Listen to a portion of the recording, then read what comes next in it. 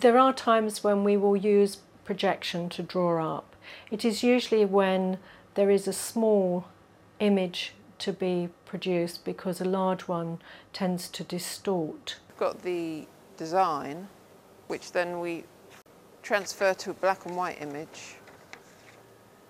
We photocopy it onto acetate so that we can then put it on the overhead projector and position it so that you can see where you want it on your piece of scenery or canvas, and you just stick it down to hold it in place. Being careful not to make a shadow, you can just copy the image.